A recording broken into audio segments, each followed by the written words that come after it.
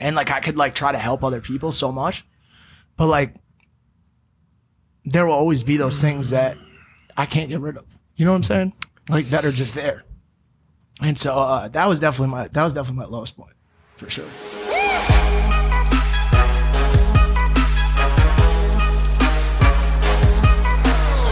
You know, sidetrack, because I'm sure you'll get your haircut eventually, but I fall oftentimes, if I need something from someone that I haven't talked to in a while, sometimes I'll just shoot the text. Yeah. With no, what's it called? Like no greeting, no wishing, and then I have to do it afterwards, and it's always weird. Oh, hey, how? Oh, and also, and also, I hope you're doing well, and it's a little fabricated. Yeah. You know, like if you want something, you gotta go on it. Welcome back to Impulsive, the #1 podcast in the world. You guys might notice the energy is a little different today. It's because we are missing someone. Like Mac has switched seats completely, just hopped across the table. I'm the new co-host. He's replacing Mike. And Mike's cool. He's a good guy. And so we actually decided to make this whole entire episode about him. For the first time ever, Mike is going to be the guest on Impulsive, because you guys may or may not know, today is the day that his book is being released. It's called The Fifth Vital. And he's spent probably the better half of a decade working on this piece of work. And I cannot imagine how stressful that would be, how much weight is on this. So I'm excited as a friend to pick his brain, and also seeing his journey, hearing the stories late at night. You guys have a little taste. I've been able to dive deep into this man's brain. I had the privilege of listening to it. Now everyone has the privilege of getting to read his book and learn about his mistakes and why he's been able to transform his life into what it is, coming from literally the lowest of the lows that you'll hear about today. So ladies and gentlemen, you've seen him on 180 plus episodes of Impulsive. He is our co-host, our roommate, our business partner, and our best friend. It is Mike Majlak, ladies and gentlemen, published author. This feels weird. I was gonna ask, what's it like? Nope, this is not okay. No? What's wrong with I like it. I can tell you already, this is not okay, boys. Really? Do you want to switch? We actually can. I know what it's. No, I got this. Okay. You're the guest, man. Okay. You are the guest, Mike. And it's crazy because we were talking. We're like, I wonder if Mike's going to be able to fill the space, this podcast. The one a podcast where you are supposed to talk. You think you're going to be able to do it? The pressure is immense. Yeah, I can imagine. I honestly already need a break. I can imagine. I'm stressed out. I'm dead serious. Mike, This is horrifying for me. I don't like being on this side of the desk, even though I'm always trying to command the attention. When someone says, "Here you go, it's yours," I get sweaty, I get hot, and I get nervous. Yeah. And that's exactly how I feel right fucking now. Bro, embrace it, absorb it. And by the way, how could you not? I've been having conversation with Mac and people around the house, and it's like that book that you're holding in front of you, The Fifth Vital. I care so much for you, and by proxy, I also care so much about this book because this contains your life in it. This is your life in a novel. And you said something to me. You're like, bro, like, what if people don't like it? That's my life. This is not like a piece of fiction that you made. This is nonfiction, and it is directly correlated to you as a person. I cannot imagine the amount of tremendous stress and emotion that you're going through with the release of this book. Your first one. This week has been stressful. It has been, I'm already stressed. I'm already tired. I'm already anxious. And now I'm doing shows. I'm doing shows like this. I'm doing interviews. It's 8 years. 8 years of work has gone into this book. Yep. And the book itself contains the 26 years that led into that. And so the amount this book means to me, it means to my life is tremendous. Why I love this for you, not only as a friend, but as a peer, is because typically along the timeline of a YouTuber's life, they'll do a couple things where they'll venture off. They'll make a song, start a podcast, publish a book. And I have to stop you and say this chair goes back so far. Like I can...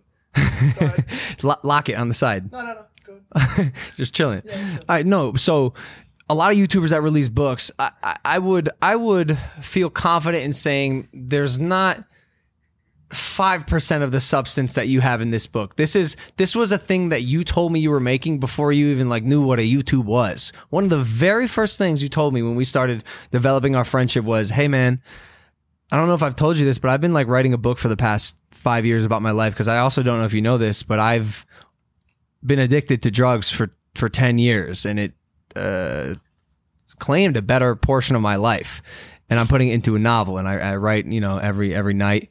And the fact that it's coming to fruition now, I just want to pick your brain about it. And I know the answers to a lot of these questions, but I'm going to give you oops, because beyond the eons of wisdom that you've imparted to me and the impulsive audience, this book is a side to you that people have not seen. And sure, our goal is to sell the book. But your goal is to sell the book, but I'm here to help.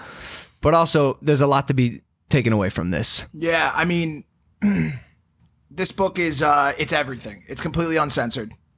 When I wrote this book, there was a million times where I went back and forth with myself and said, is this appropriate? Is this something that you want to tell? Is this something you want people to know? And every time I didn't, from a macro standpoint, the easiest way for me to say this is I really did not want to tell this story. It was not comfortable. It did not feel good to tell the story that I told in this book. It hurt. It was painful. It brought back memories that I already am choking down right now, because the feeling associated with those memories is so painful to me. When I first started writing it, there was going to be a lot of censored stuff. Mm-hmm. There was going to be a lot of stuff that I kept out, and it was going to be a cookie cutter story of drug addiction and rehabilitation. When you gave me a platform, or a sniff of a platform, no pun intended, and people started messaging me and saying, yo, your story makes me feel this way. Your story, I have struggled with this. I've struggled with that. My mom did this, whatever. Your story makes me feel okay, makes me want to keep going. Even some people who said, your story makes me feel like it's okay to be 27 without knowing exactly what you want to do for the rest of your life. Because I was there. I was 33 with no idea what the fuck I wanted to do with the rest of my life. As soon as I started hearing that stuff, I never cut another thing. Really? I brought back everything that I had cut. That is everything. It's everything. It's every sick, twisted, regret, disgusting thing that I can't wrap my brain around how bad of a state that I was in to have done the things that I did is in this book. Wow. I know some of these stories. Yeah. Why are you comfortable with people knowing these things about you? I'm not comfortable with it, to be honest with you. Somebody asked me, one of the reporters done a bunch of interviews, a bunch of press on the front side of this book, and one of the reporters asked me, how do you feel right now? Like, knowing that this is all about to go out. And I said, it feels like someone is about to pull my pants down in front of the entire world, and I know it. And there's absolutely nothing that I could do to stop it. No. And so, what was the question again? No, it was a great answer. It was a great answer. It's how are you comfortable? You said you're not, and that's what I'm saying. Mike, I've had the pleasure. You're a great orator. You tell great stories, and you're hilarious. And I've had the pleasure of some nights, a little gem of a story will slip out of your mouth, and I'm like, I go, wait, pause, rewind. What the fuck are you saying? Some of these things you have are like straight out of a movie, and that'd be crazy if one day this was adapted to a movie. It's already in the talks right now. No way. Yeah. My partner and co-author Riley J. Ford has already had a couple, or one of her books for sure, go and be made into a Netflix movie. So she's talking to them about this one already. I would love for that to happen, but yeah, I mean, can I give some context for people who don't know your background? Like, you've touched on it. Yeah. But Mike, what were you addicted to? Well, let's jump into it. I'm trying to understand. Complex answer. How bad was it? As bad as it could get. As bad as it could get. This was not some like, yo, I have a overprescription of Xanax and I don't really like how they make me feel, so I'm going to stop. This was a 10-year, day after day, bloodbath, fight to the death bout with the addiction to opiates and amphetamines and Xanax and everything under the fucking sun. I like to consider that I was one of the forgotten ones, and people have already asked me, and maybe you would, who this book was for. Why did you write this book? You have a YouTube audience who wants to see you, jump off the roof into a ball pit. Mm-hmm. Do that. Why are you doing this? This book is for the people who have nothing left to live for. They have no hope left. And that's exactly where I was from the age of 18 years old 16 years old, when I was given my first OxyContin in a hospital bed because I had broken my femur. The feeling that gave me, the relief that it gave me over the thoughts that have spun in my head since I was a kid, and the relief from the pain I felt physically, emotionally, mentally, that was then followed up by months of painkillers being prescribed to me, and I've been through that loop about 5 times for different surgeries that I've had in my life. When it came time for me to be 18, when I was 18 years old, I tried my first Oxy on the streets. OxyContin, and I sniffed a 20 milligram OxyContin, and from that day, I always remember the day. It was right down the street from my high school. I was actually 17. I was a junior in high school. By the time I was a senior in high school, I was a full-blown addict, and I couldn't go to school. I couldn't. I did, but I would sweat very similarly to the way you've seen me sweat on the show, but not from nervousness, but from withdrawals to opiates. I have 2 things. One, I think it's incredibly noble that you were as raw as you are in this book for the sake of the people who were going through what you went through. Don't take this offensively, but when you were in that stage and during that decade of battling substance abuse and addiction, were you reading? Were you consuming content? Like will they take the proactive action of reading a 300-page book? It's a great question. It's a great question, and the answer for me is no.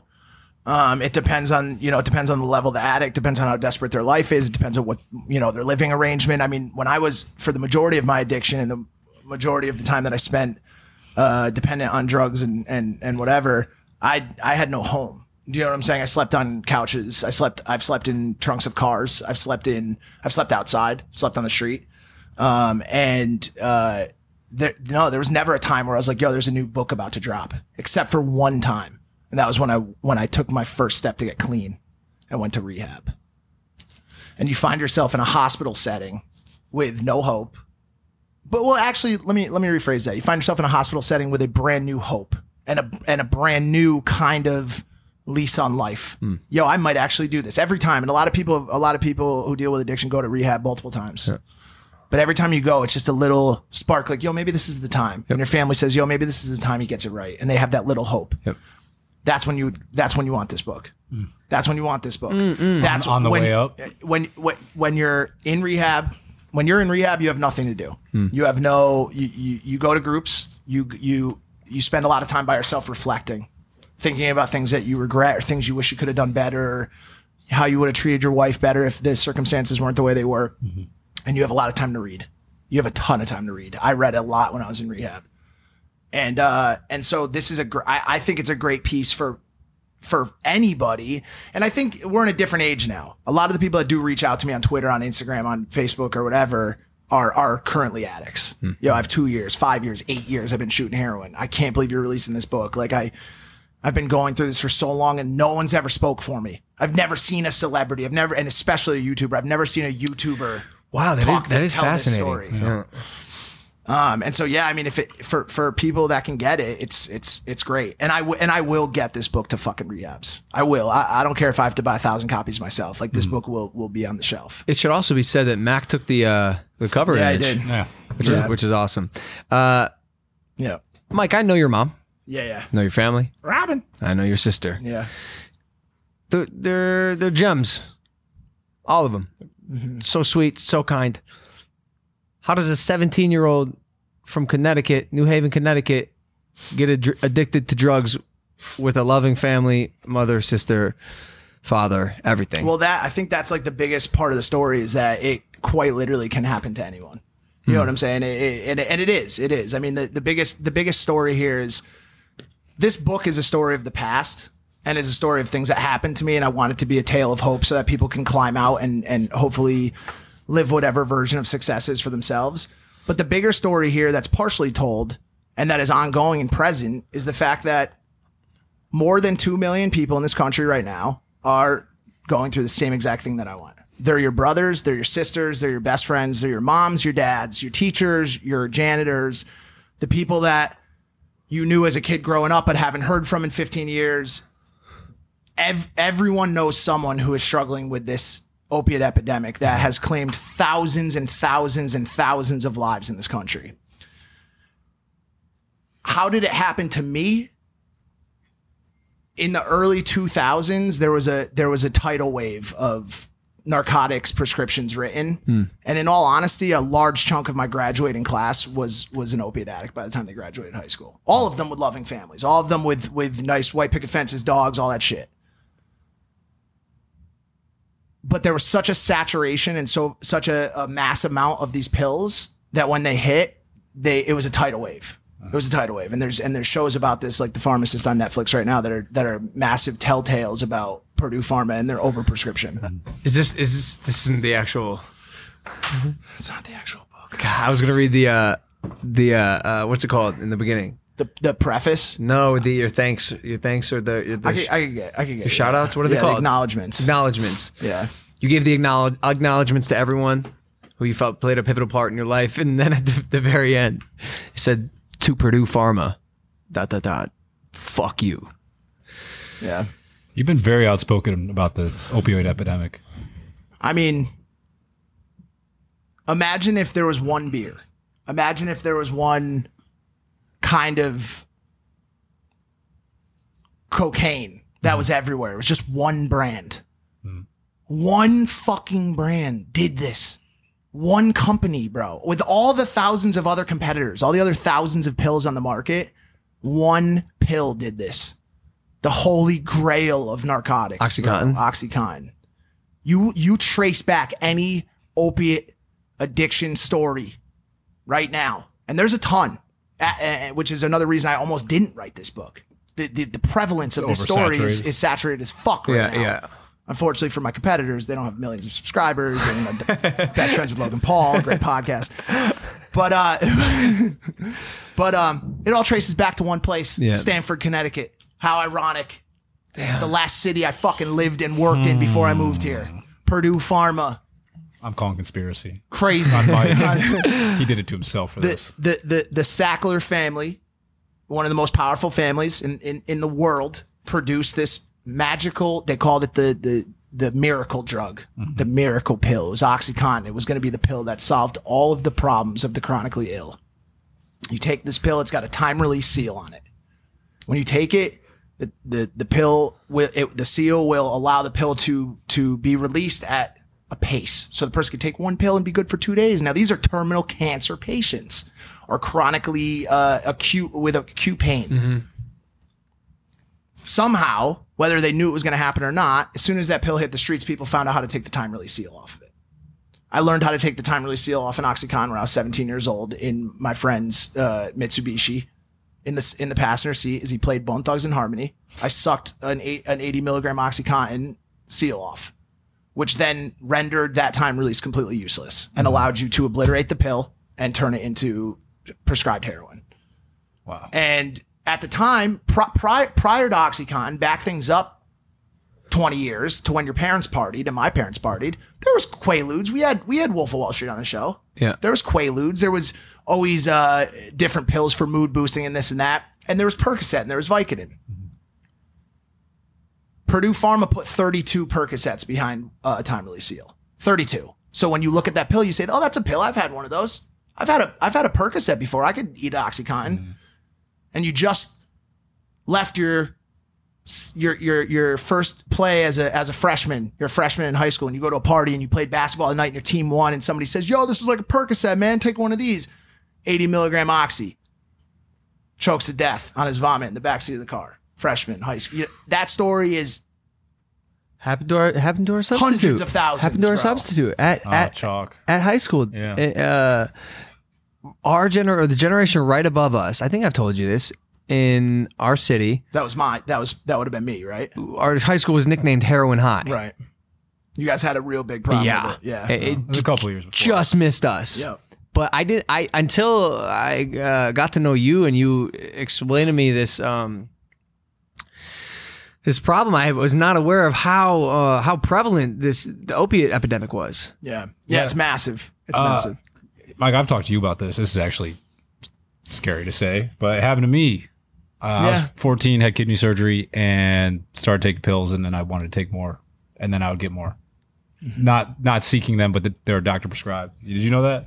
Did he ever tell you this? He actually was. You're a heroin addict? I'm not a heroin addict, but they prescribed heavy opioids, and once you start taking them, keep taking them because it makes you feel good? I actually, I will not take the pain meds after my surgeries. They always give me Vicodin, and because I am too afraid to go down a hole that I'm not. I have an addictive personality, and I know that is not a place I want to be. It's smart of you and noble, and it brings up another conversation that I've personally wrestled with, and every addict deals with on a daily basis, which is the question of choice versus disease. Mm-hmm.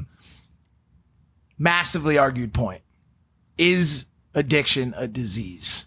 Currently, the way that the medical community states it, it is a chronic, treatable disease. But there are a lot of people out there who say, but whose choice is it to try drugs in the first place? Mm-hmm. It's a valid point. It's at the very least something that I'm willing to argue or debate. Whose choice is it to get sick? So the people who are first prescribed, that's the main argument. Right. Like if you're prescribed narcotics and you become addicted to them, it wasn't your choice. Right. So and the crazy people will say, well, I've had, and not the same way you're saying, but I've had surgery and I didn't take pain pills, so other people should fucking do that. Like there's some blanket answer, which there's not. But there's always this ongoing debate. And the biggest story that's in this lightly, I wish I talked about it a little bit more. And the biggest story we need to talk about today is that there is a unbreakable eternal bond between substance abuse and one other very important topic, which is mental illness. The link between mental illness and drug abuse, it is pretty much 100% one for one. If you find a drug addict, you've probably found someone who suffers from some semi-immense level of mental illness. So to say that it's a choice for someone to take drugs for that first time, you are discounting or not taking into account the mental illness that may have pushed someone to try drugs for the first time. And so listen, there's a lot of people out there who luckily have the luxury. And this is another excerpt I wish I could pull up. This book is fucking loaded with these points. In the afterthoughts, I wrote this piece that said, to the person who has never suffered. Something along the lines of, may you understand the luxury and the privilege that you have been awarded in this life. May you also, I pray that you also see the importance and the ability for yourself to spread the light that you have been given to the people less fortunate. And understand, and I've said this on the show, and is I think the most clipped part that has ever happened besides the Riley Reid Deep Throat. But when I gave that speech on depression on Evan's episode, which is now the most viewed episode. If you know someone out there who's struggling with depression or anxiety or drug abuse or self-mutilation, I urge you to find a way to add some sort of value to that person's life. And that usually comes through self-discovery, patience, just trying just a little bit harder to be empathetic to what that person's going through. And it's not easy. We talk about this all the time. I'm about to say, it's fascinating how it comes through self-discovery.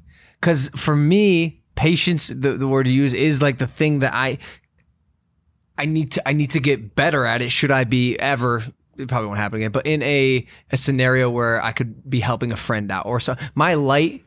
My attempt to bring the light to the world is because I do feel blessed in that, like, I wouldn't say I suffer, right, inherently, and a lot of people do. My light is my attempt to do what I do, make content, and attempt to get people away from whatever the fuck's going on in their life. Distract them for a second. Yeah. Except I know I can be better with the people around me, and it is coming through self-discovery with like you said, patience is the biggest thing for me. Delivery, empathy, which we've talked about before on the show. It's super internalized. The answers aren't floating here. You got to find them within yourself, and then project that onto the people that you love and say you care about. This is a deep topic. Yeah, it's deep. It's deep, it's it's tough to like. This show is supposed to be upbeat. It's supposed to be exciting, and honestly, especially you're me, upbeat, fun Mike, and to be this guy like is it really is a challenge for me because I want to laugh, I want to joke around, but it's like every time I make a joke, or every time like I talked about in the last episode or the one that comes out after, it's like every time like I like cash a check for some like meaningless thing that I do, it's like I have this little thing in the back of my mind that's like, what are you doing for the yous of the next generation? What are you doing for the people that are at rock fucking bottom right now? What are you doing to try to make those people feel better? It's always in the back of my mind. Do you know what I'm saying? Yep. And that's this. This is what I hope is my offering to those people, that they can read this and that they could feel better. Did you have a rock bottom moment, an all is lost moment? Like truly, what was the lowest point in your life? And is it in that book? Yeah, there's a bunch of them. The majority of them for me were centered around my mother. You know my mom. Mm-hmm. You know how close I am to her. Yep. And you know like how important she is to me. Mm-hmm. You know what I'm saying? And so the majority of my lows and my rock bottoms were a result of hurting my mom. You know what I'm saying? I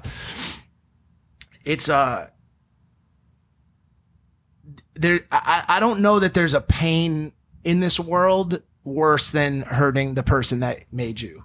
Do you know what I'm saying? Or worse than hurting the person that gave their all to make you who you are and to keep you alive as a child, you know? And so the majority of my regrets and my pain comes from that. But honestly, I guess it's connected to it, but I've talked about this a little bit, but my rock bottom, my true rock bottom was in 2010. I started a new drug because I was offered it in my lowest, non-thinking point of my life, crack cocaine. And bro, crazy. Like, think about what I'm fucking saying to you right now, bro. Yeah. Like, think about what I'm saying to you. Like, I was just a regular white Connecticut kid. And I put white on it just because, whether it's, for whatever reason, but crack cocaine is generally thought to be an inner city drug, right? And so you're suburbs, Mike. I was just acknowledging your privilege. I was a privileged kid, bro, a middle class community. And at one point, someone offered me crack cocaine, and I tried it. And what ensued was the worst year of my life. And ironically, or sadly, and unfortunately, that time coincided with another massive struggle in my mother's life, which was her starting to come to terms with the fact that her father was about to die. And my mom and my grandfather were one of those storied mom-dad relationships. My grandfather fought in Okinawa, survived World War II, survived the Great Depression, was a warrior, and provided against all odds for my family, for my mom and her brother. She loved him so much. And when she found out that he had Parkinson's and dementia, and he was going to unfortunately die in a state that we talked about, which has happened to your grandma, it ruined her. It I could tell, and I write about that in the book. It destroyed her inside, and it came to a point where she had nowhere else to turn. She didn't have enough money to put him in a home. They were going to repossess his house. It just was an unfortunate circumstance. And she said, I think she just like dug within her, and she was like, hey, like, can you go watch after Pop-Pop? Like, all you have to do is these 3 things, like, every day. Just make sure he doesn't fucking leave the house, kill himself, like fall down the stairs. Like, he shouldn't be doing these things. And everything inside of me wanted to be like, yeah, mom, I could do that. Well, maybe like 6 months to a year into it, I had started this new drug. And there was a day when my grandfather was in his recliner. He was downstairs, and he was just screaming like, help me, help me, help me, help me, help me. Like, he was stuck in the chair. He couldn't get up, and he had to go to the bathroom, and he probably was like peeing and shitting himself, and was just in the worst way that you could ever imagine. And I was in the attic smoking crack. I was paranoid, and I couldn't help my grandfather. And like, honestly, like that moment will never be erased from my mind. It's like I can do so much, and like I could like try to help other people so much, but like there will always be those things that I can't get rid of. You know what I'm saying? Like, that are just there. And so that was definitely my lowest point. for sure. Did you know it was a low point then? Or did you just keep going on doing what you were doing? No, I knew I was in trouble. I think at that point, it's just wild to imagine, but like for people that get into that kind of place in their life, there comes a point where you accept the fact that you're finished. You're messed up.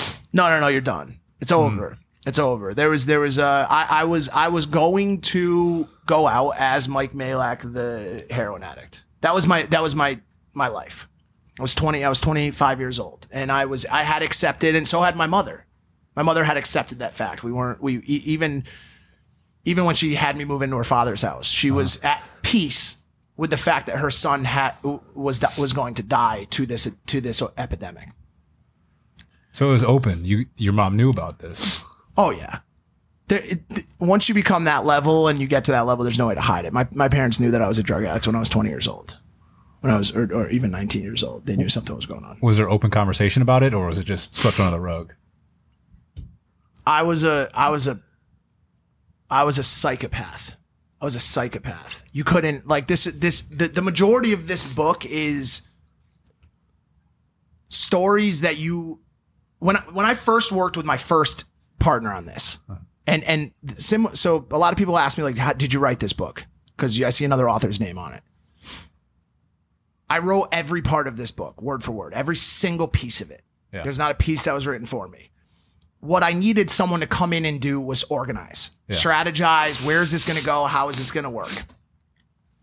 When I brought the first one in and he started reading it, he kept marking sections of the book and saying, you can't say this because it makes it seem like people want you to, it makes it seem like you want people to believe it really happened. Oh. And I go, no. That fucking happened, bro. Oh, God. There's either proof of it, there's a cop that has a report of it. Like, the stories in this book are so fucked up, bro, that the majority of people probably will be like, yo, there's no way this could have fucking happened. Wow. Like the amount of times I've seen the inside of my body is horrifying. The amount of times I've seen bones fucking shattered. Like I've woken up in pools of blood with my foot here.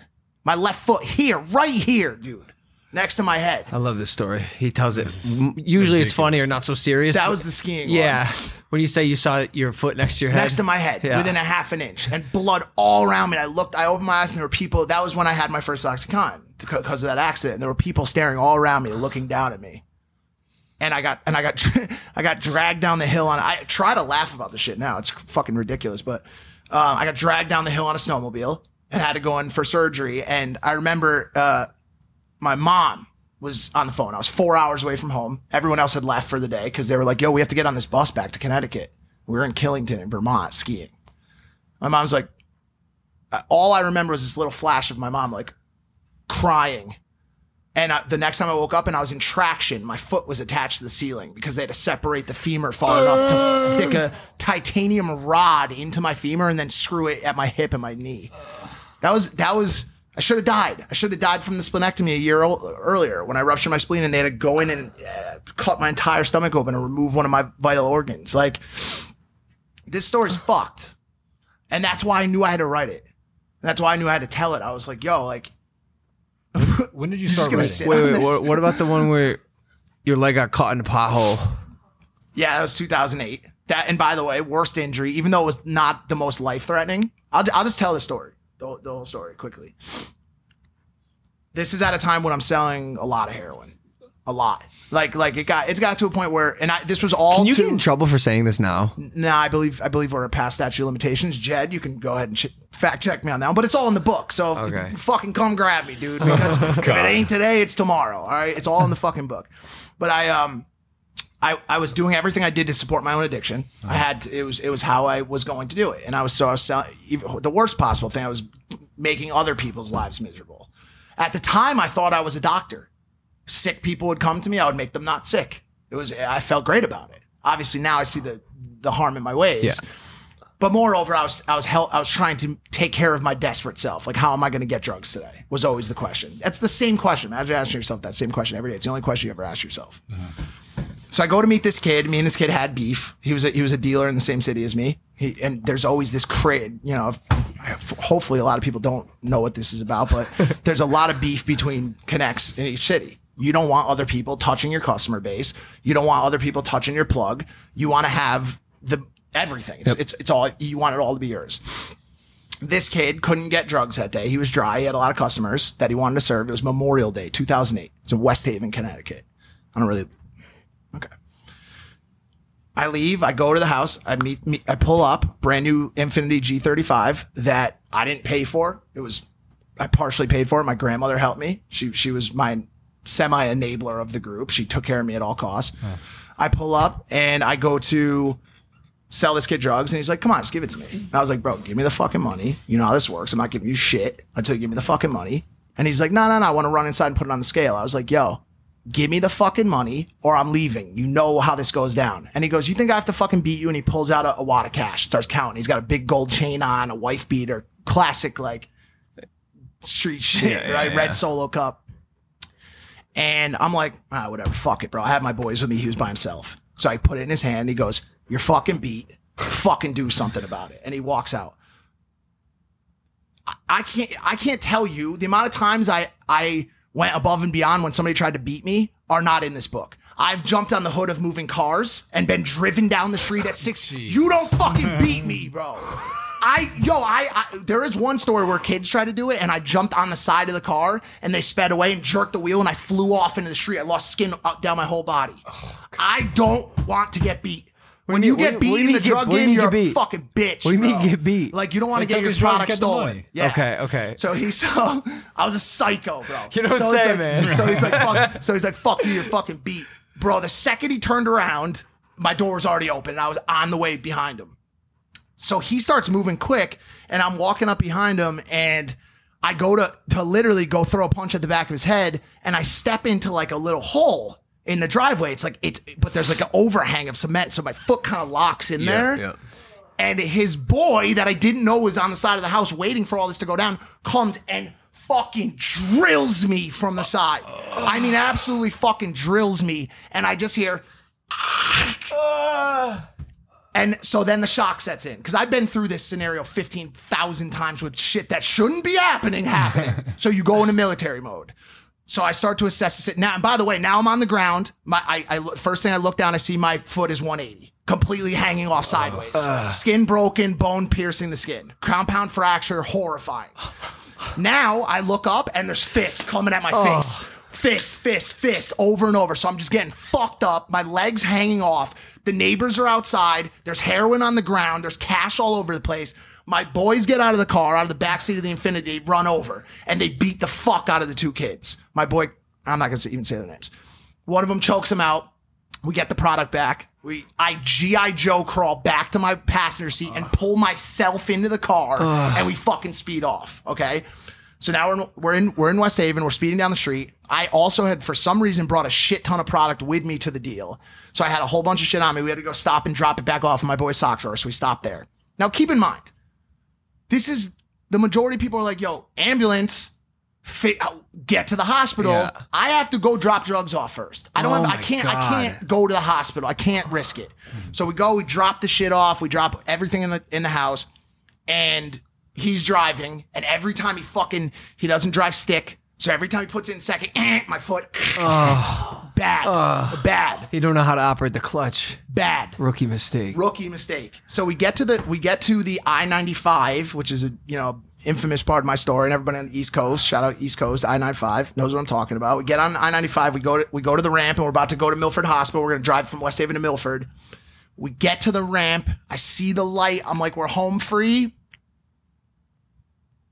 Every single fucking ordinance at the same time. Major crimes unit, narcotics team, the dogs, every fucking buddy, uniform cop, undercover detectives, everybody converges on us at the same time as we're about to turn on the ramp. Middle of the road, they're directing cars around us. I'm sitting there like this with my hands in the air, my foot hanging off of my body. My other boys are already face down in the middle of the street handcuffed. With a 20-year-old cop with that fucking gun. Get the fuck out of the fucking car.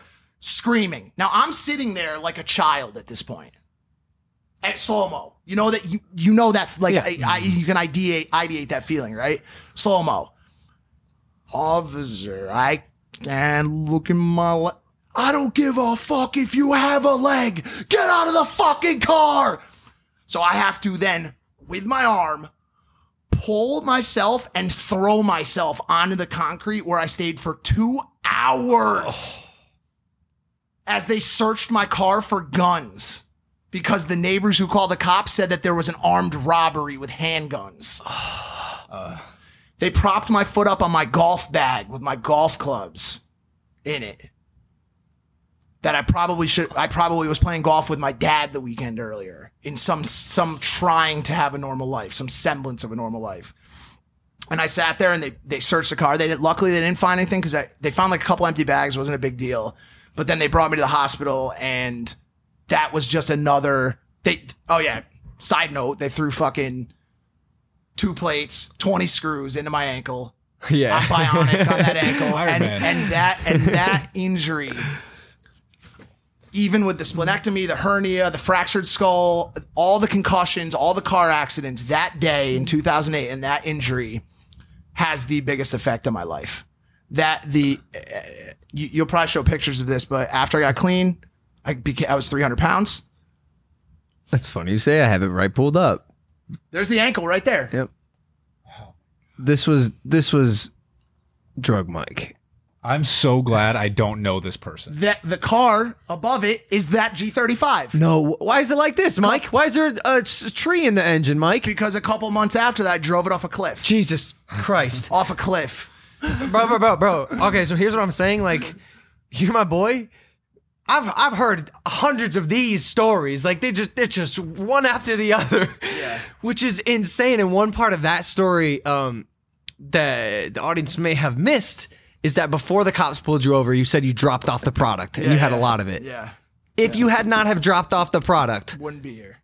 How many years in jail would you have been serving? That was probably the second or third most product I've ever had on me for a stop, because there was one time where that's also in the story where I had for anybody who hustles, I had 35 bundles on me, which is about 350 bags of heroin, and I was already on a 5-year suspended sentence in the state of Connecticut, meaning a jaywalking ticket or a jaywalking misdemeanor or any kind of misdemeanor. I would have gone and done 50 to 80% of my 5-year term without a charge, without a new charge. I probably, based on like that amount or like even a few grams of heroin, probably would have got like 10 plus years.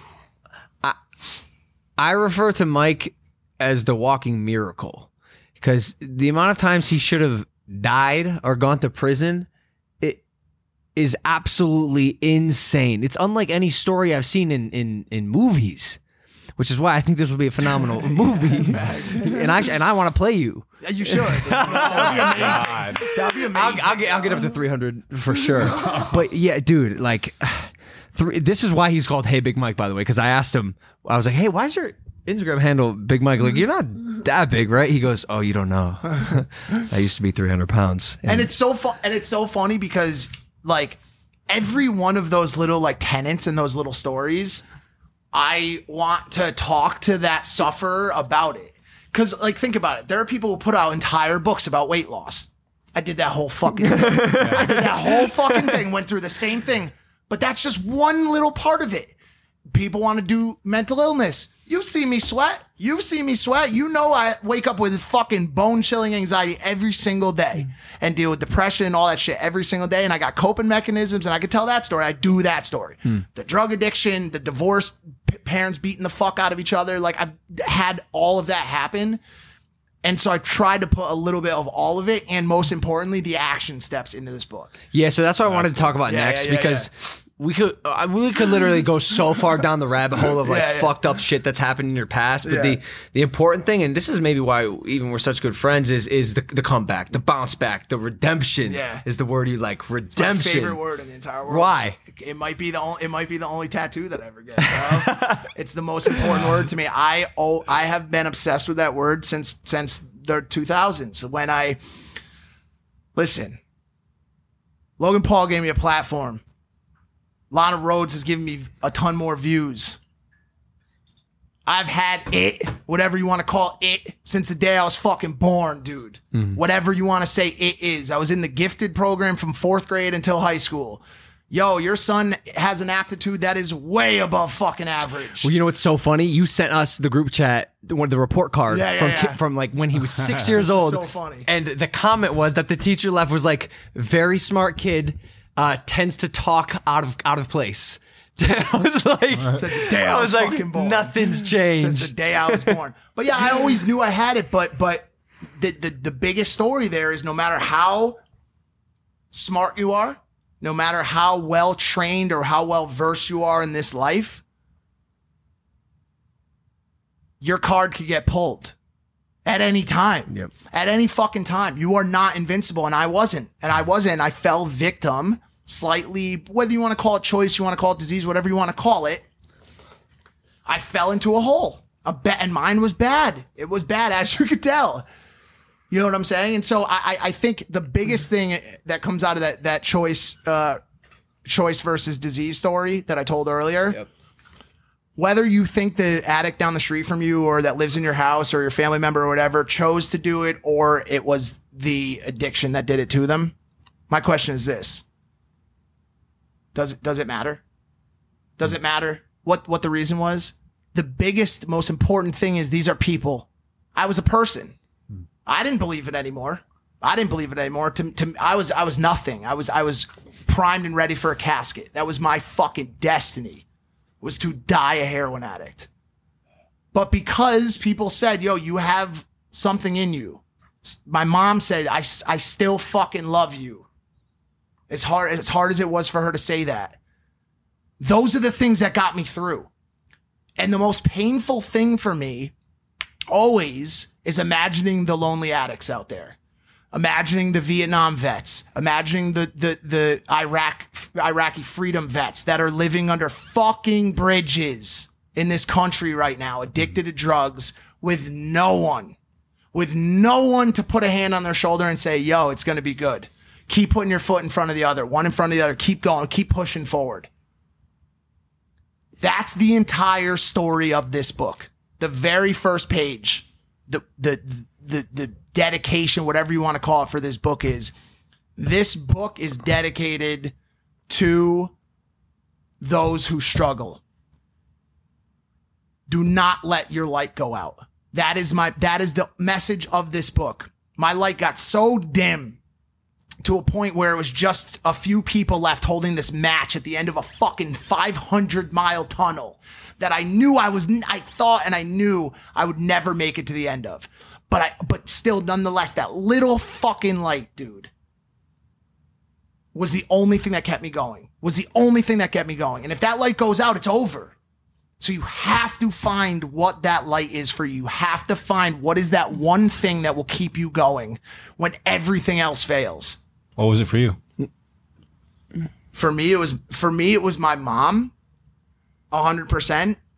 It was also my addiction to what I've told you guys, which is my addiction to legacy and wanting to leave something on this planet before I die. That stayed with me through my entire addiction, no matter how bad it got. Mm-hmm. And luckily, I don't know if I want to give this away. Actually, there was one thing that happened at my worst moment that quite literally saved my life. And was once again, it's another moment of somebody pulling your card. Yeah. It's so funny in this world how everybody has some level of, like, no matter where they are, they get like some level of ego where they're like, yeah, like they have that feeling of invincibility, and then just knowing that someone can quite literally pull the floor out. Is this the thing is this the pivot point? Yeah, I think it was something a person did. Yes, yeah. This moment's fascinating for me. Yeah. I was going to ask you about it. No, I want to save it. But why it's fascinating for me is because of how quickly all of it changed. It makes no sense to me. But I want to save it for the book. Yeah. Gotcha. Can I read an excerpt that you provided me with that I think fits well here? Sure. I tell myself every day, you will not give up in the face of adversity.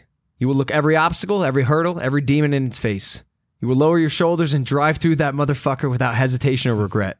I believe that's what separates those who make it from those who don't.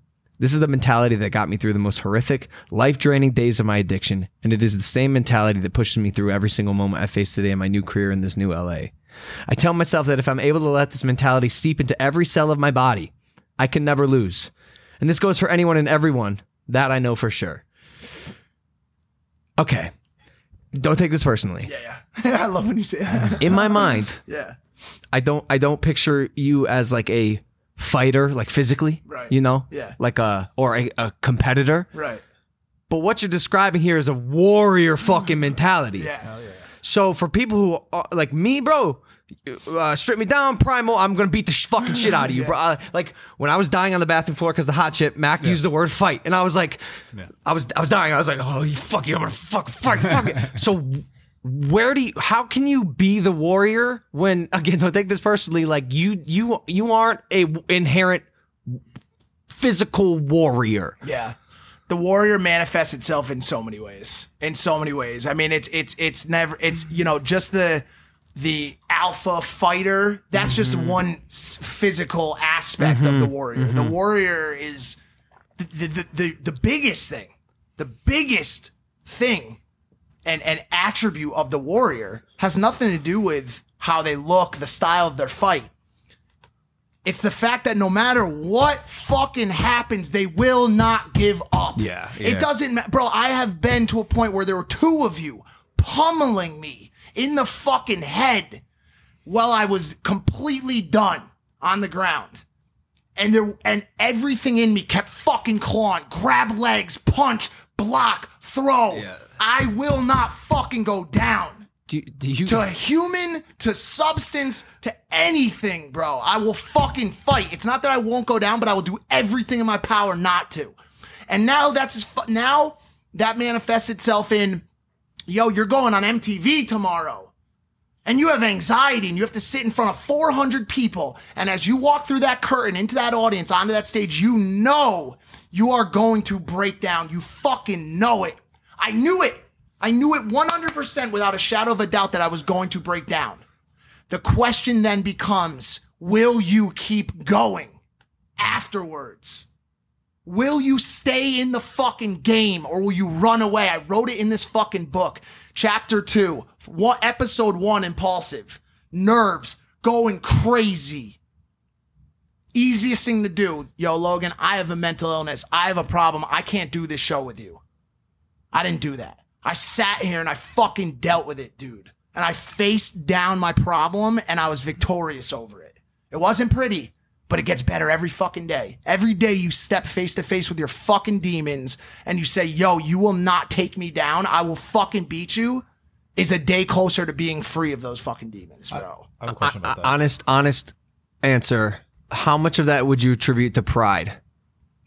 That's a fucking great question. That's a great question. Because I've seen it come from the place you're describing, and I've also seen it come from a place of pride that isn't always the smartest. I mean, you're human. We're all like this. But when you're getting beat up by two dudes, I picture you, like, I know you, I could be wrong, but I picture you like still cussing at like motor mouth Mike, like, that was me. Motherfucker, get the fuck out of me, fucking pussies, like getting the shit kicked out of you. I did that exact speech you just said with a loaded handgun in my mouth, up to my fucking teeth in Bridgeport, Connecticut. What are you talking about, Mike? What are you talking about? Chapter 1.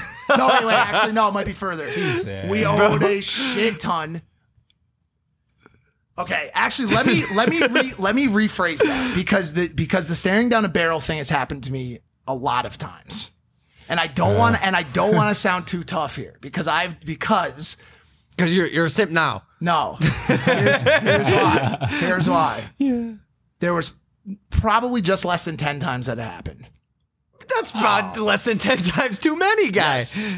5 of those were white friends of mine or kids that I sold to that I said, slightly out of pride, slightly out of ego, slightly out of not caring about my life at that time.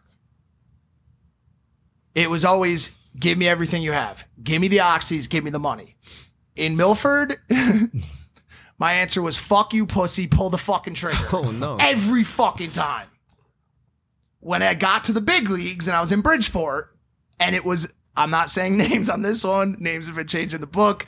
You owe $10,000 to our organization. Now, I'm actually watching him say, a guy say this to my plug. You owe $10,000 to our organization. If we don't have it by next week, we are going to kill everyone in this fucking house.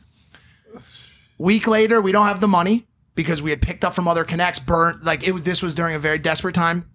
Same guy comes in, black. This is the thing.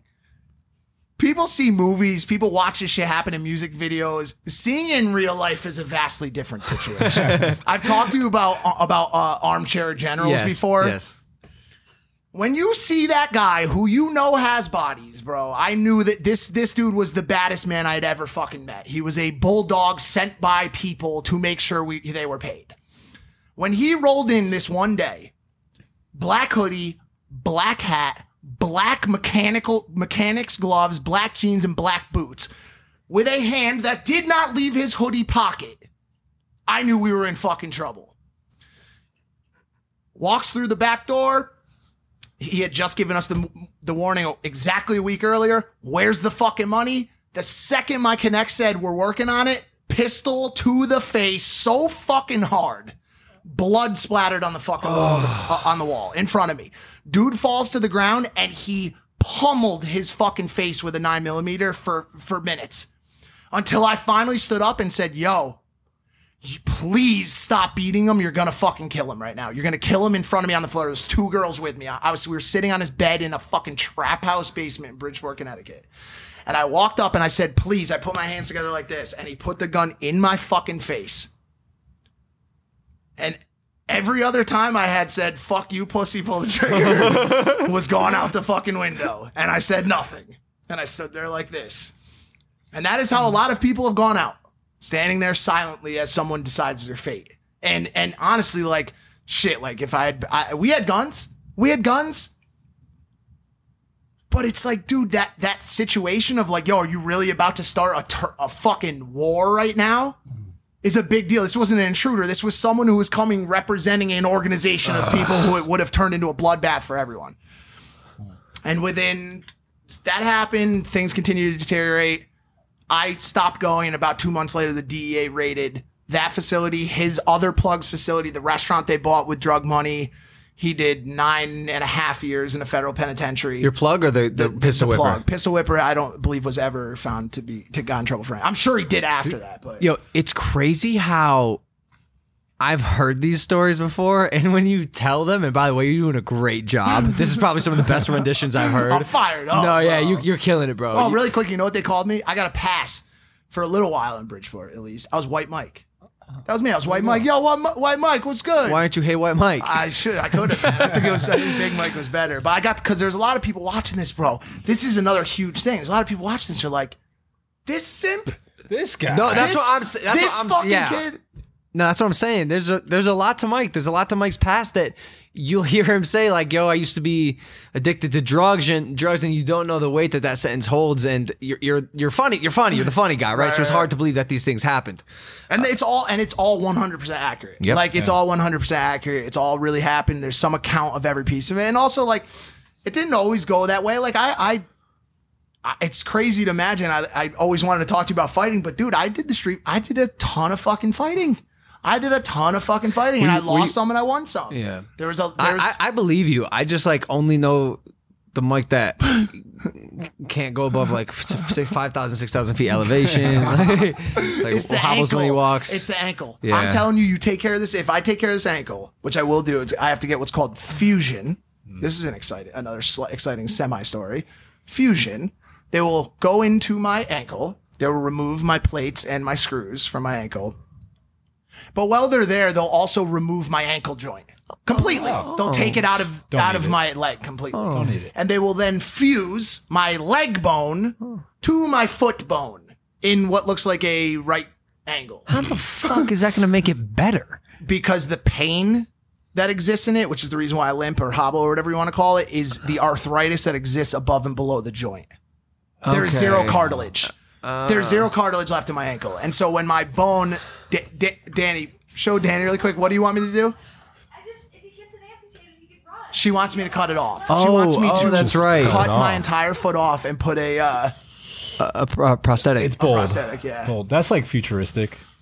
That's pretty Yeah. It futuristic. might not be there yet. Yeah. But I'll get there, bro. Listen. That's future Mike. What about like present day Mike? I got some questions for present day Mike. Yeah, sure. How has writing all of your, you've talked about battling your demons. How has writing out all of your past horrors and insurrections and all these things not fixed, but affected your mental state of today?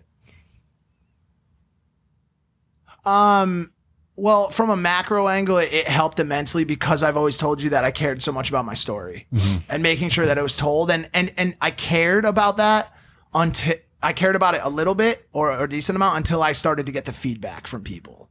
Once I started to see that it was resonating with people and people actually were taking the story seriously and being like, yo, like this story changed my life. Like once you hear that, there's no going back from that. There's no, okay, actually, I don't want to tell this story. I don't want people to know that I did heroin. I don't want people to know that I fucking did these things to my mom or my grandfather. Once a fucking 17-year-old kid tells me that I stopped he stopped doing pills because of this or stopped whatever, it's over for me, bro. That's how I'm built. Now this right here, this book and this new lane of life for me is the payback. This is how I make things right. This is how I make things right. And I probably still can't ever. And I'll still have regrets. And I'll still have sorrow. And I'll still feel terrible about the fucking things that I did when I was younger and desperate and stupid and fucking wild. But this is it. This is how I get. This is how I help. This is how I take the opportunity that I've been given through the million fucking micro calculations that I've made since I got clean and give that back and make it better. I have a question. Yeah. Do I have to take it personal? No. Okay. Actually, yeah, maybe. Oh, shit. Why the fuck did Sean from Lovesack hire a guy who just got off a 10-year bender on drugs? Sean Nelson from Lovesack. What a fucking guy, dude. Because, like, I think, you know, I go, people ask me, like, yo, what about Mike? I was like, I love the kid, saw something special in him. Then I gave him the tools. He built a house. But Sean's risk was a lot higher because you weren't even like a promising young lad at that point. You were Dog walker. dog walker. Dog walker. This is the thing. This is the main part of the story. This is the main part of the story. That was not that long ago. You can do this. If you're watching this and you're like, yo, if I get clean tomorrow, Mike, I'm just at zero again. I'm just at the same level as everybody else. Actually, I'm still negative because when I got clean and I walked out of rehab with a 400 credit score, up to my eyes in fucking debt because all I had was a computer that I would pawn, unpawn. At that point, it was so bad. I didn't know this. I didn't know this, and this is why you are so worried about saving money. Yeah. Yeah. Please, I don't want to end up in a place where I need to pawn my computer. I try to save all my money. But like when you walk out and all of your friends that you went to high school with, they're married and they work for Dell and they have a 401k and they have stock options and your mom's driving you to NA meetings and you're 26 or you're 30 or you're 34 and you've never once had any idea about what to do on this spinning rock. Bro, this is crazy. This is fucking crazy, dude. That was me. That was me, bro. Oh my God. All the way up until probably 29 years old. Jeez. Here's what I will say to people watching this that have no clue. That have no clue what they want to do, how they want to do it. Because I was there. I was just there. It was a store. I was just there. I was just at it. Let me give you something. I started trying things. I knew I had something and I didn't know what it was. I didn't know I wanted to be a YouTuber. I didn't have the luxury of knowing what it was. But I knew I had something. And let me tell you this. If you've made it through addiction or mental illness, you have something. Because a lot of people don't. If you are still kicking today, battling those demons, you have something because a lot of people didn't wake up today because they couldn't make it. They couldn't cut it and you fucking did. So you have something, but you might not know what it is. I like that a lot. I like that a lot, bro. I can't imagine just overcoming that hurdle of drug addiction and looking around going, holy shit, What the fuck do I do? I hate to say this, and I'm cautious with it, but I'm going to fucking say it. Don't take it as a direct comparison, please, but there are people that come home from war. They come home and they have nothing. Yeah. The VA turns their back on them. Yeah. Their family says, welcome back. You're back. Have fun.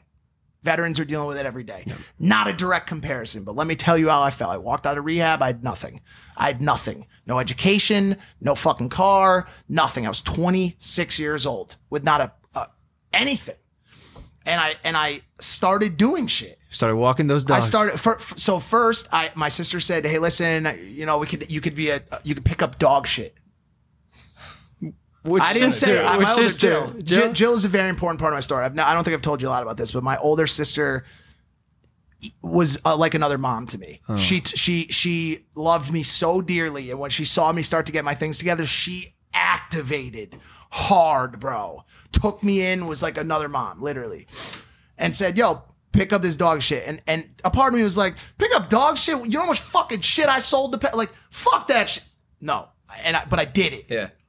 And then it went to running an entire camp for dogs, which is in this story, but is hilarious. I wish we had a picture of me with 30 dogs in the backyard, all different breeds, and I would make sure the pits didn't kill the fucking German shepherds. And I would hang out all day with Bailey and Harper and Snowflake and all my good friends. They were all dogs. There's no other people. It's just me with a bunch of dogs.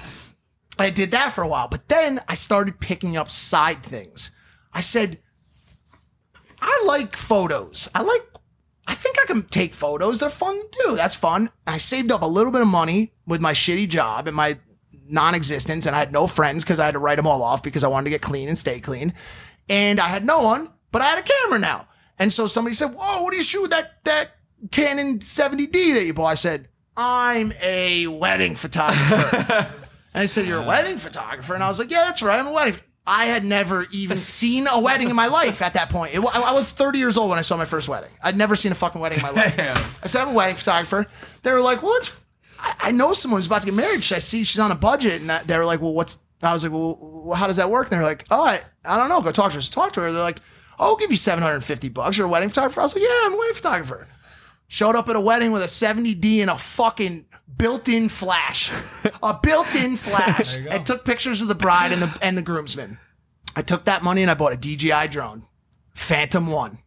And they said, "What do you do with that drone, Mike?" I said, "I fly down the aisle behind the bride as she walks down the aisle." And I was one of the first people to fly a drone over weddings. And I put it on YouTube and I'd send them. I was like, "But that's $2,500. And so I started doing that. But then this is where calculations come in, and you have to calculate. That business grew to a point where I was making more money than the dog walking. But how long would it last? So I waited. And after 6 months went by of making more money than the dog walking, I said, "No more dog walking." And then it was photos, and then it was drones. And then I started writing, and I met somebody who was like, "Yo, you took great pictures at this wedding. Want to try writing?" And so I wrote something for AOL. And then one day I see an ad on Craigslist for a company called Lovesack that sells beanbag chairs. And it said, "Personal assistant needed." And I was like, and it was like, to grow my social media. And by the way, it was like 2012. Nobody knew how to grow social media except me. Except you. Because I was an expert in the social media growth and branding world. At least that's what I said. I had no idea. I got on the phone. So I apply. He calls me one day. I'm sitting at Subway. This is the whole story's in there. Sitting at Subway with my boy Pat. Patsy. Shout out Patsy. Patsy, And shout back out in Milford, Patsy. You've talked Can't to him wait to meet times. Patsy. Me and him had fallen into a dark pit of day trading, penny stocks. We thought, because by the way, I was a great penny trader. You may not believe it, but I've done it. I've tried everything. Yo. I get a call. He's like, "Hey, Mike, this is Sean from Lovesack." I was like, "Okay." He's like, "Yeah, I got your resume." He's like, "You seem to be an expert in branding and social media growth." I was like, "That's right."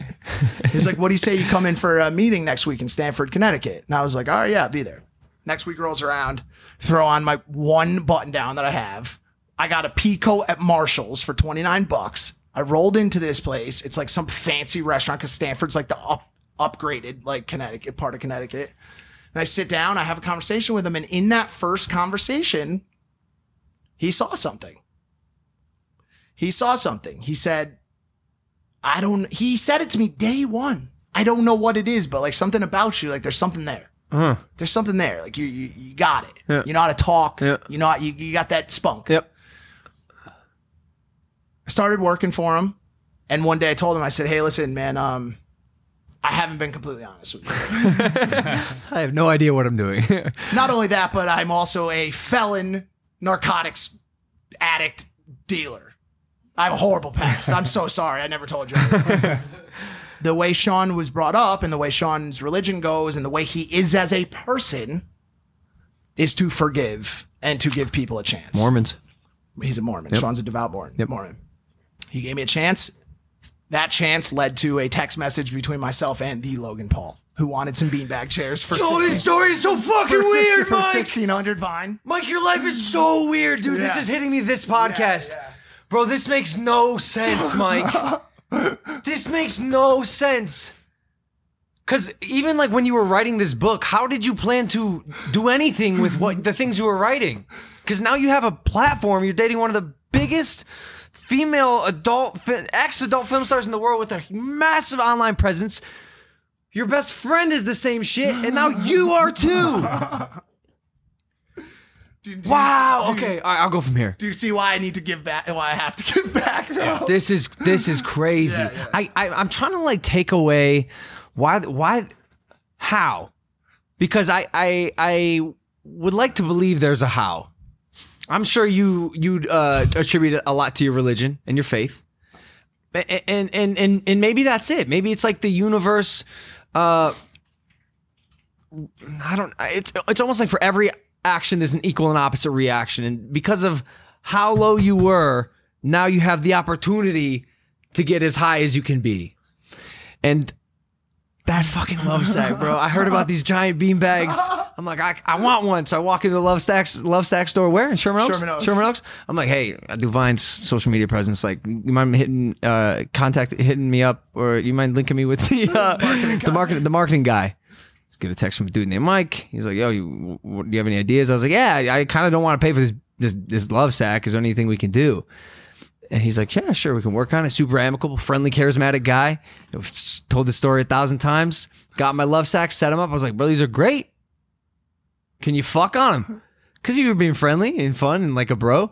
And he goes, as a matter of fact, you can, Logan. The covers are machine washable, so come wherever you like. I was like, this guy's great. And then the way our friendship developed is, it's one for the books. That's a whole nother podcast. One for the books, bro. Is it in the book? The whole thing, bro. Listen, we became really good friends over text at first, and then yeah, we could do a whole show on this. And by the way, you fuckers gonna read this before I do. He doesn't have one actual copy of the book, and this is just a mock-up copy.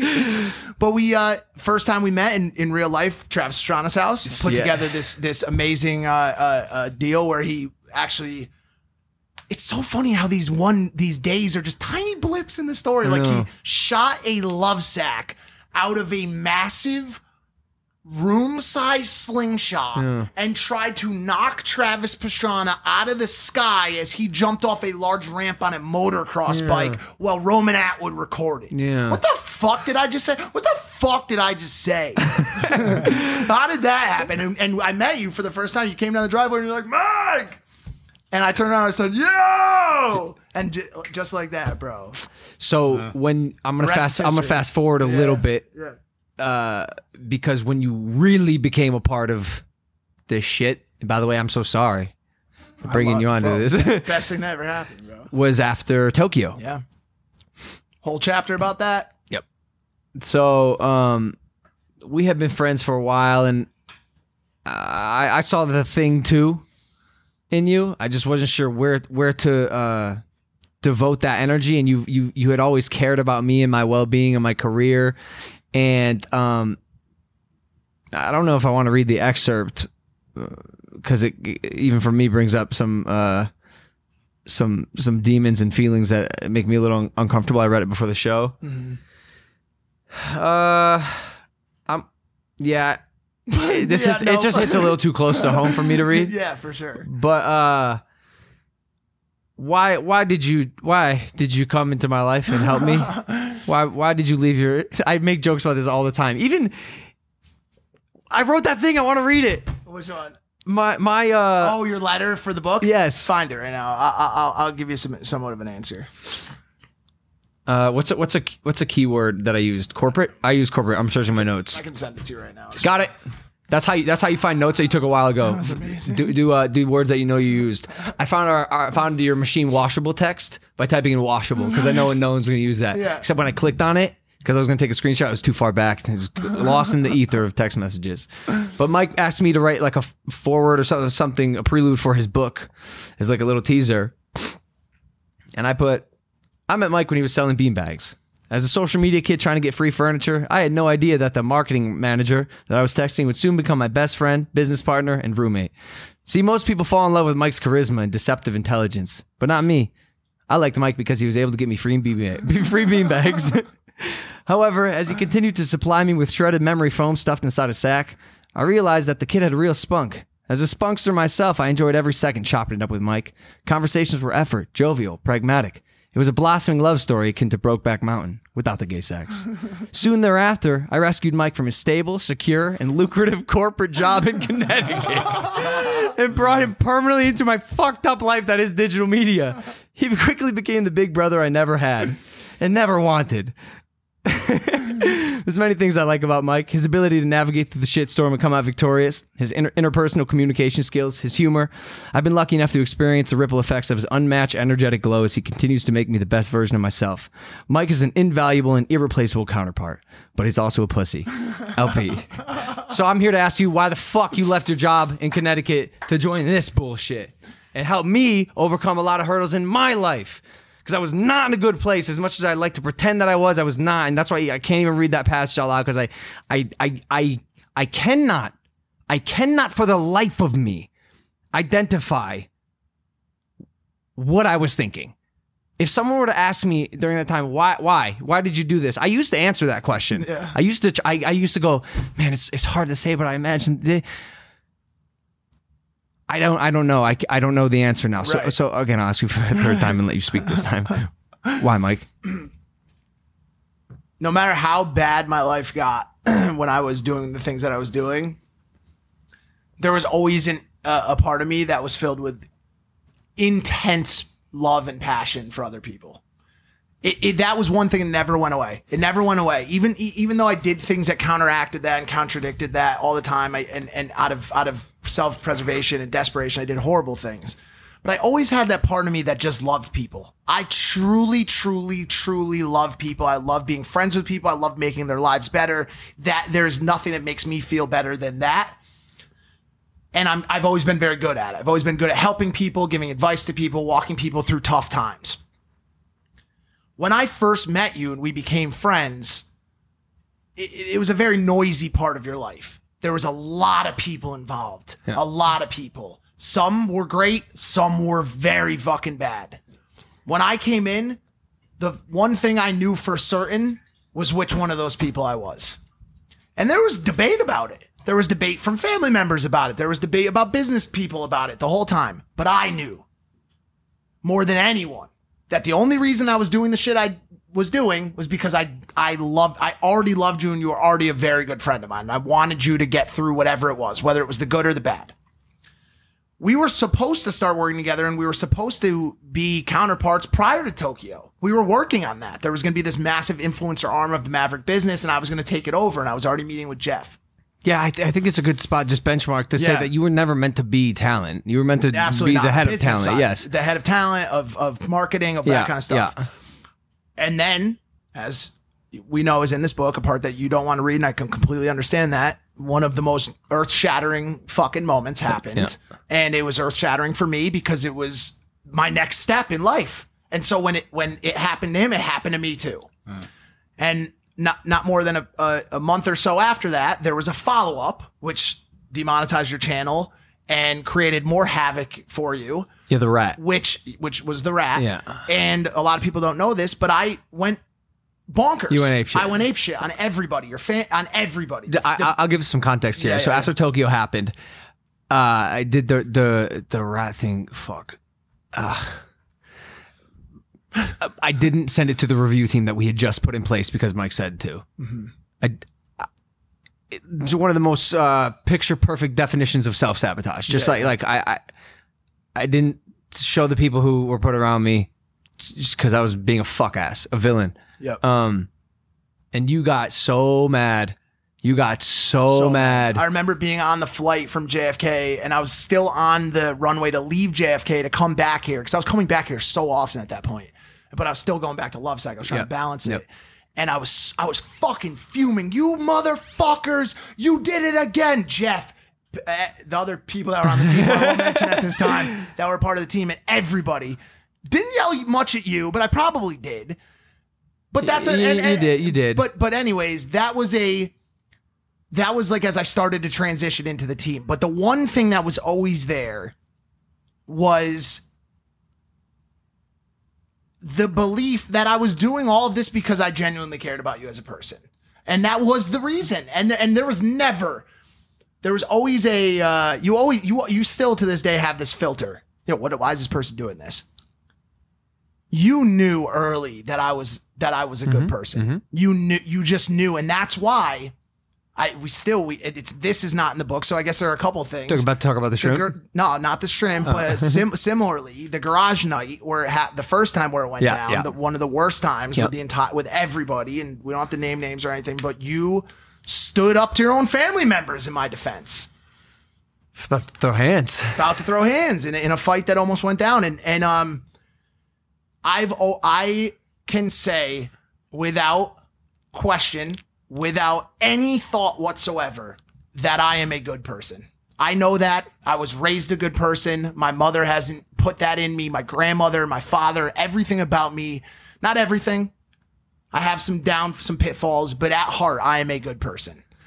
And that is why I said, to your point, I know it's funny, but I knew that if I walked away from everything during a point that was not your best or brightest, it was going to work out. And I'm happy I did. And it was fucking horrible for a while. It was fucking tragic. Even with the shrimp thing, like when Mike and I broke up for a week, my conclusion was, and sometimes it takes me a bit to come to these conclusions, is that I've never questioned Mike's intent. And we talk about this a little, Andre, just like, and Gary Vaynerchuk actually told me this after Tokyo. Intent does not always equal outcome. Yeah, absolutely. Sometimes it doesn't matter what your intent is. It's execution. Right. Yeah. In this specific scenario with you, it does. Because I know your intent is and always has been good. Yeah. And so it was good it was a good, I don't know. I guess I'm just saying, like, yes, you're a very good person. Yeah, you're a very good person. And I wasn't always, but I think it's something that I was always deep down. Yeah. But then I was able to push it away for so long, and now I try to let it rule everything that I do. And so, bro, I realized this about you actually for the first time when I forget where we were. We were driving around the Yeti somewhere. There was like a homeless man at a gas station, and you're like, "Yo, can you give this guy like $20? I don't have any cash on me." I was like, I don't have any cash on me either. But like, what about him? Like is it whatever? And you're like, you go, I don't know. I just like doing this. And bro, ever since then, I've seen you chasing down homeless men, throwing your money at them. Like they're running from you now. Yeah, I know. Like, dude, shut up and take my money. And by the way, like, you know, say what you want about that act. There's more there. I always hope that they would take more from the conversation that I have with them. I don't ever want to be the here's money guy. I want to know what's going on. How are you feeling today? Like I think the part you left out from that was I gave them a big hug too. It was at a gas station. I know exactly what you're talking about. Yeah. It's funny because when we go to Watts, the Watts Empowerment Center, and I'm playing with the kids. Like I'm playing with the underprivileged kids, the children, bro. Every time I look over, I'm like, I wonder what Mike's doing. I wonder what everyone in the squad is doing. It's interesting to see like who resonates with what. Like I really enjoy hanging with the children, like fucking around. Yeah. I look at Mike, and you're always talking to the teenagers, the ones who actually probably have real problems now, instead of just like being a kid. And some are even older. The reason is because those kids are thankfully for the people that work at Watts Empowerment Center and other places like it. They're being nurtured and brought up in an environment that instills value and moral fiber in them. And they're being given the things that they need to do to be given, so that by the time they're 13, 15, 18 years old, they can make the right decisions. unfortunately, the 18, the 20-year-olds, the 22-year-olds, the 26-year-olds that have been banging since 13, have been putting in work on the streets, have been selling on the corner since they were 13 years old, they missed that opportunity. They didn't have a Watts Empowerment Center, and if they did, they weren't at it. And probably, you know, and I like to think, and this is another, you know, big point for the book, I like to think that when people know my story, they're willing to let me in and tell me theirs. You know what I'm saying? And so when I sit with the dudes that like could have caught a fucking body in the past week, you know what I'm saying? And yo, like, drug addiction is not the only evil that's all consuming. Yeah. Gangbangers. Mental illness is a huge one that we barely fucking scrape the surface of. Everybody suffers. Everybody suffers. I talked about in this book. Everyone's suffering, although different, is the same. I was an addict for fucking 8 years. Someone else lost a son. Someone else lost an arm. Someone else stubbed their toe. And that's it. Each one of those person has endured the worst pain they've ever endured, whether it's a stubbed toe or some other shit. Pain is only relative to the person who has gone through it. And so if you are suffering, if you are feeling pain, then we can relate. But that relatability, that ability for somebody to say, yo, you have suffered in a similar way as I have, to a similar degree that I have. There is not, I've said this before, I do not believe there's any community in this world as powerful as those suffering. The ability to relate to someone else who has a story similar to yours. I wish so badly that every addict, every mental illness sufferer had a mirror, a person like them that had a similar story that they could just talk to.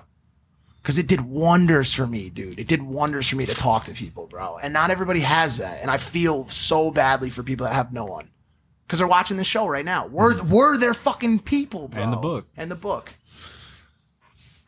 I have a couple more things, but they're kind of deep. Yeah. But I also think this has been a phenomenal episode, and I appreciate how open you are. And you're on fire right now, so I'm just gonna keep kind of picking your brain because you're killing it. How do you implement character notes? Because part of the reason I use the word big brother with you is because you work with me a lot on adopting character notes. Yeah. These are the hardest fucking notes to implement because, like, with me, I've been open about it. My delivery can be subpar, and we were talking about it this morning. I was screaming at the table. I go, "Fuck the golden rule! It's the wackest rule ever. I hate it. Treat others how you want to be treated. No, it works 90% of the time. But if you're like me and you like honest, open, candid feedback, turns out not everyone likes honest, open, candid feedback. So how do you implement a character note when someone gives a note that is literally coded into your DNA, bro? I have to go against my genetic code to watch how I say things. You see my dad, everyone knows how my dad like talks and just delivers it. He doesn't give a fuck, he just says it. And sometimes I'm the same way, and it's so hard. And you made a comment this morning about, I think you mentioned a character note, and you go, I got to do this in my life too. It's probably going to take me 10 years. And I said, that's good self-awareness. Yeah. But how do you handle and do those notes that really strike you to the core and go directly against the fiber of your being? It's so funny that you talk about this because we've done so many. Yeah. And there was another person who was very infamous in your growth and your character notes, and that was Chloe. Yeah. We definitely don't touch that topic very much. There's a small paragraph where I was very thankful for her, and she did an incredible job in that very tough period after Tokyo for you and helped you grow immensely. We've done so much work, and I think it's funny that you asked me the question. It's so weird that it almost is, to me, is mathematical. It's almost a math or a science, because I have to, as you said, I have to deprogram you before I'm able to program you. Dude. I have to tell you why the 20 years of someone telling you that when your landscaper fucks up, you should go out and say, fuck you, motherfucker, I'll fuck your wife tonight if you don't do this right, which is what GP would say. No. Well, all right, sorry, GP, but something in that vein. Well, I have to tell you why That's not going to be the thing that actually works. I had to deprogram you on so many things and give you mathematical reasons as to why the delivery is so fucking important.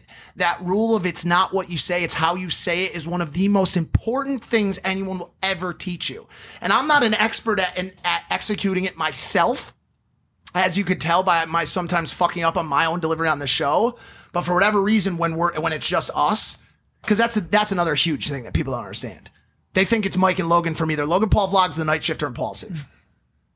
It's close, but there's a lot of minute and strange differences in real life.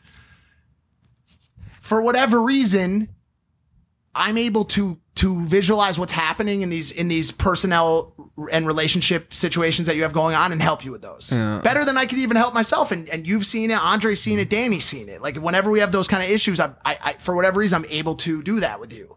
And I think it comes down to this math that is very inclusive of empathy for the other person. And it's a lesson that you had to learn after Tokyo. And it was a very big lesson for you. And it was taught to you the hard way, harshly by a lot of people, how important that fucking lesson was. Yeah. But I think it's something that you're still trying to nail. Absolutely. And we all are. But I'm not even close. I got exponentially better, but still not even close. And the biggest thing was, it's a lesson for me as well, is it's so big to not expect other people to act the way that you would. And so when you tell someone, yo, you just like, okay, I'm going to use an example. Fuck. I'm going to use Hayden as an example. Okay. This is just an example. Hey, you give Hayden the footage. He's giving you 10 vlogs in a row that are killer. 5 million a pop, bangers. First time you've given him some cleanup. He has a rough day. He has a fight with Ashley. He's been locked up. He's lonely. Whatever the fuck it is, right? He gives you a subpar piece of work. Now, you could say, and you have said, Hayden, what the fuck went wrong today? What the fuck happened? Yeah. But I have implored you to try to understand and be empathetic with the situation that got you to the place that you're in. And as you've done that, I guarantee you've seen a massive increase in productivity from the team. Did you see the way I was talking to him last night?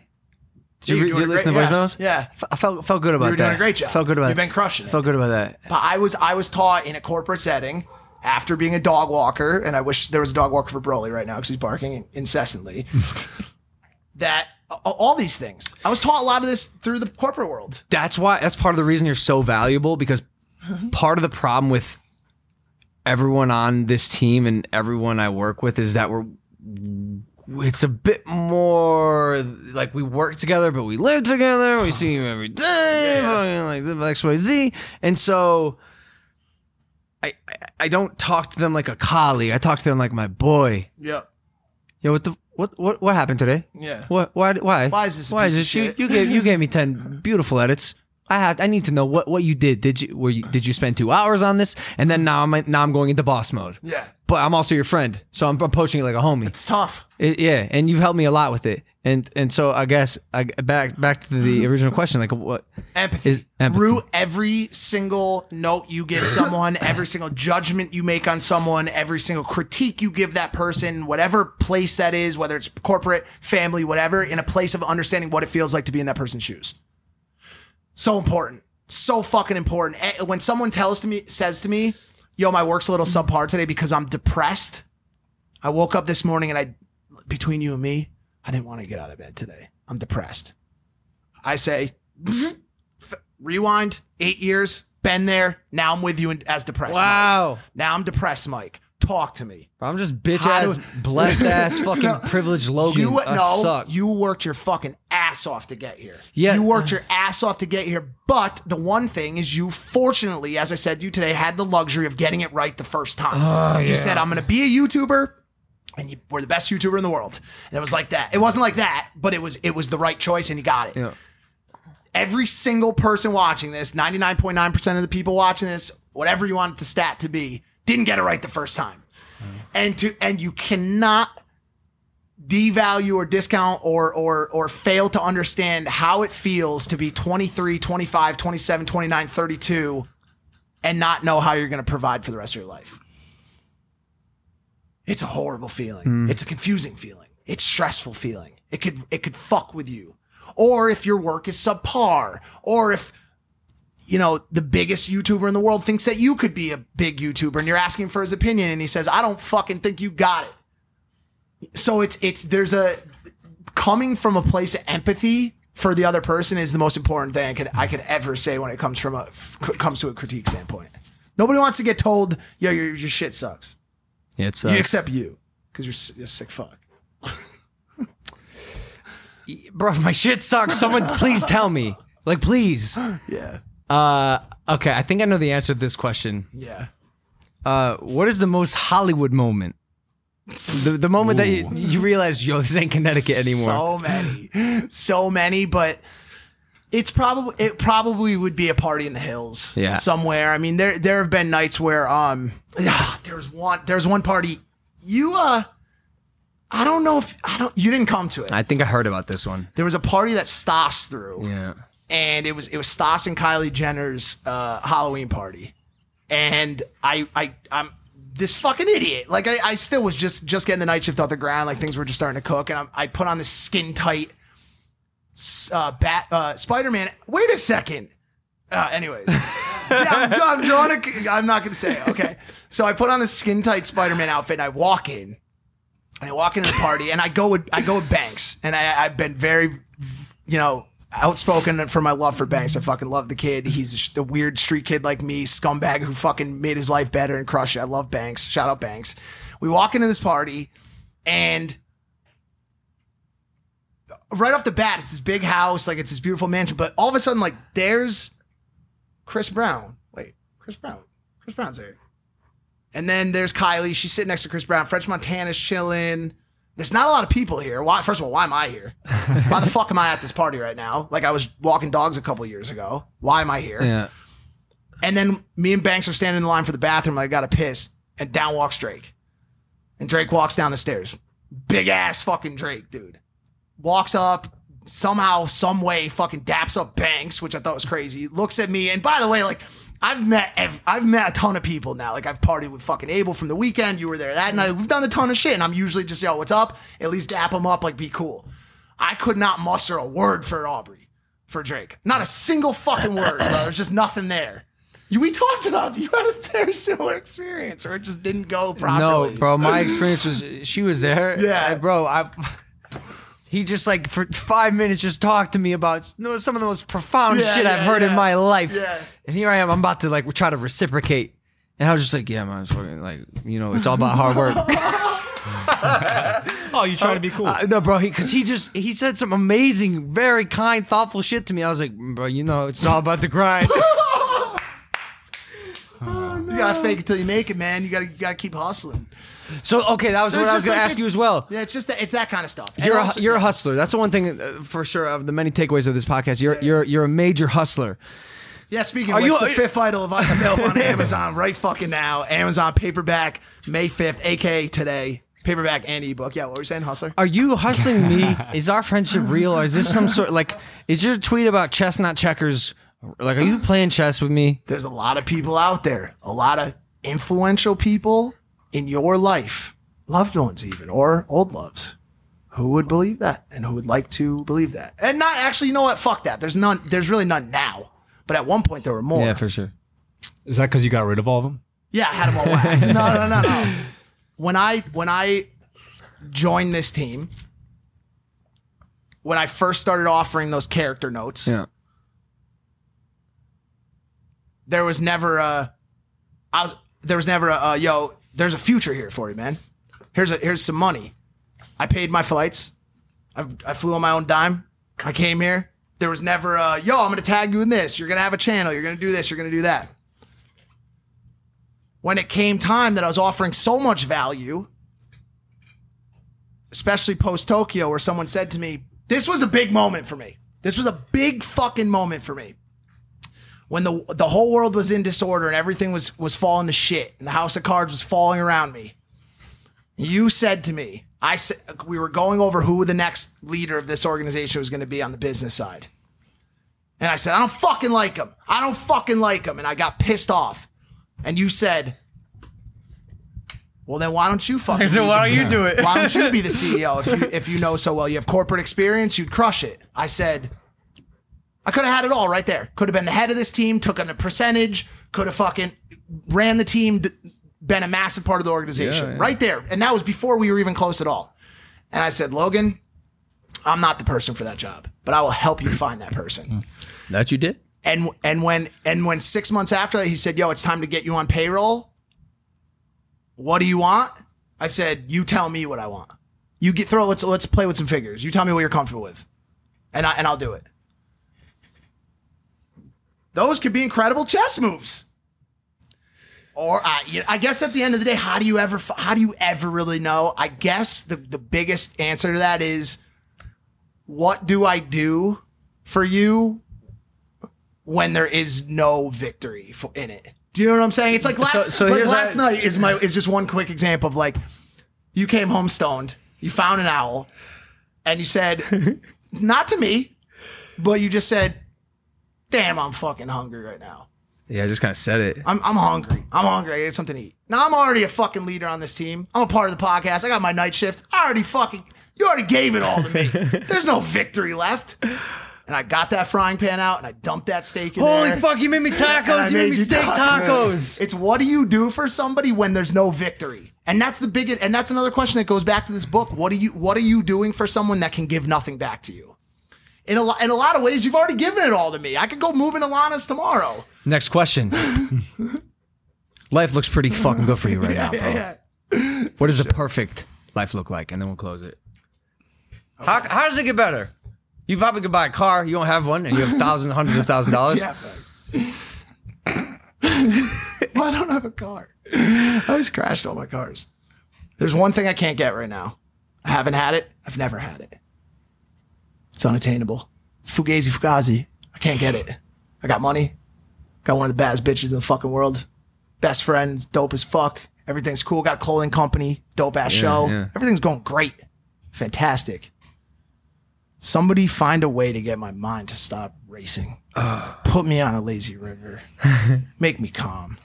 Give me peace of mind. How does my life get better? Make me okay with the moment. Make me satisfied and just chill and not upset and not confused and anxious and what's going to happen next? Where am I going to be? What's going to happen? What if this doesn't happen? What if that happens? What if it doesn't happen? I know that when I sit on that show, I'm going to sweat. How long am I going to sweat? Make that stop. Please, I'm begging you. Please, somebody make that fucking stop, bro. You regret this. You did this to your mom. Now you can make it. Blah, blah, blah, blah. Always. It's been that way since I was a kid. Goal number one is find peace of mind. But something a little bit more fun.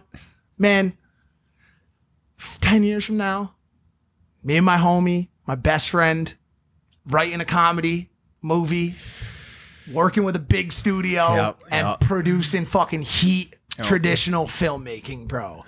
You know that what's your most Hollywood moment was one thing, but what was your happiest moment so far in LA? The answer will always be making the Flat Earth documentary. It is my favorite thing that I've ever done. Playing Pete's friend and talking about poor Pete that fell off the side of the Flat Earth is one of my shining moments in filmmaking history for me. And that felt so good to me, even when we did the scripted work a couple of weeks ago. Yeah, so fun. Just writing that and then working on it with you and like having your friends to like knock ideas off of and collaborate and then actually seeing it come to light and building this beautiful piece. That is what I want for my life. And whether it's this book becoming a movie or something that we create, I want to make movies and I want peace of mind. Amazing. Woo! You did it, Mike. Mike Majlak. I think this podcast rivals Evan's for sure. I love Evan. This was phenomenal. Thank you for your honesty, how open you were, your vulnerability. And I was going to tell you this after the podcast as a note. Yeah. Oh, nice. But I'm going to do it now because I like it. You sitting across from me as the guest, I could see a pure authenticity to you that I don't know if I've ever seen before. Like everything you said was said with such conviction and truth. It was magical, man, and it was really beautiful. And I can see it because I finally got to look you in the eyes when you tell these stories. That's a big one. It's the subject matter, but it's also like I wasn't fighting at all. Like it was like we were having a conversation. You know what I'm saying? Which was great. It's really great, man. So thank you. Yeah, guys, he said it, but his book, The Fifth Vital, is now available on Amazon. I'm going to put the link in the description. And just excited for this week. We got a massive week ahead of us.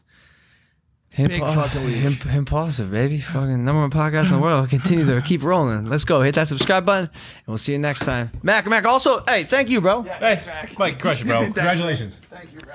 Hey, if you're watching this and you're sad, keep going. If you're having struggle, if you're stressed out, if you're feeling like you're not gonna make it, you don't know what to do with your life, you've been addicted, you've been stressed out, or whatever, keep pushing forward. Shit'll start happening for it, and it won't stop, and it'll be beautiful. Bye. I can't end on that. Bye.